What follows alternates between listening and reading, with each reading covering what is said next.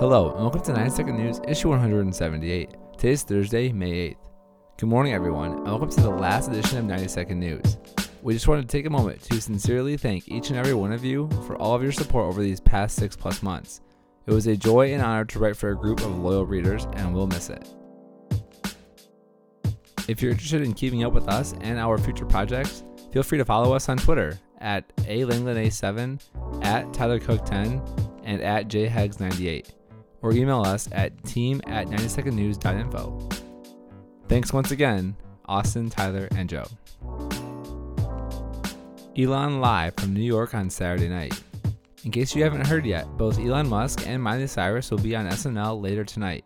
For the world's richest man, this is simply a chance to unleash his Twitter jokes in real life, such as Baby Shark and Shark Tank merge to form Baby Shark Tank, as well as the potential to spike Dogecoin, a cryptocurrency that has climbed over 12,000% since January, largely thanks to Musk's jokes about it.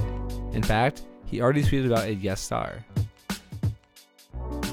The April jobs report didn't do its job. The April jobs report was released yesterday, and the U.S. created a total of 266,000 jobs last month, which sounds great until you realize that the consensus estimate was for 1 million. This actually caused an increase in unemployment rate by 1%, and many sectors saw a net decrease in employment, such as manufacturing, who lost more than 18,000 jobs.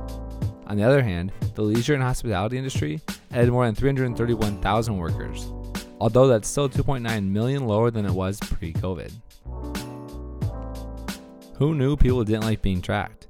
In the launch of iOS 14.5, Apple released a new feature that allowed iPhone users to opt out of targeted advertising by not allowing apps to track your usage across other app/web activity.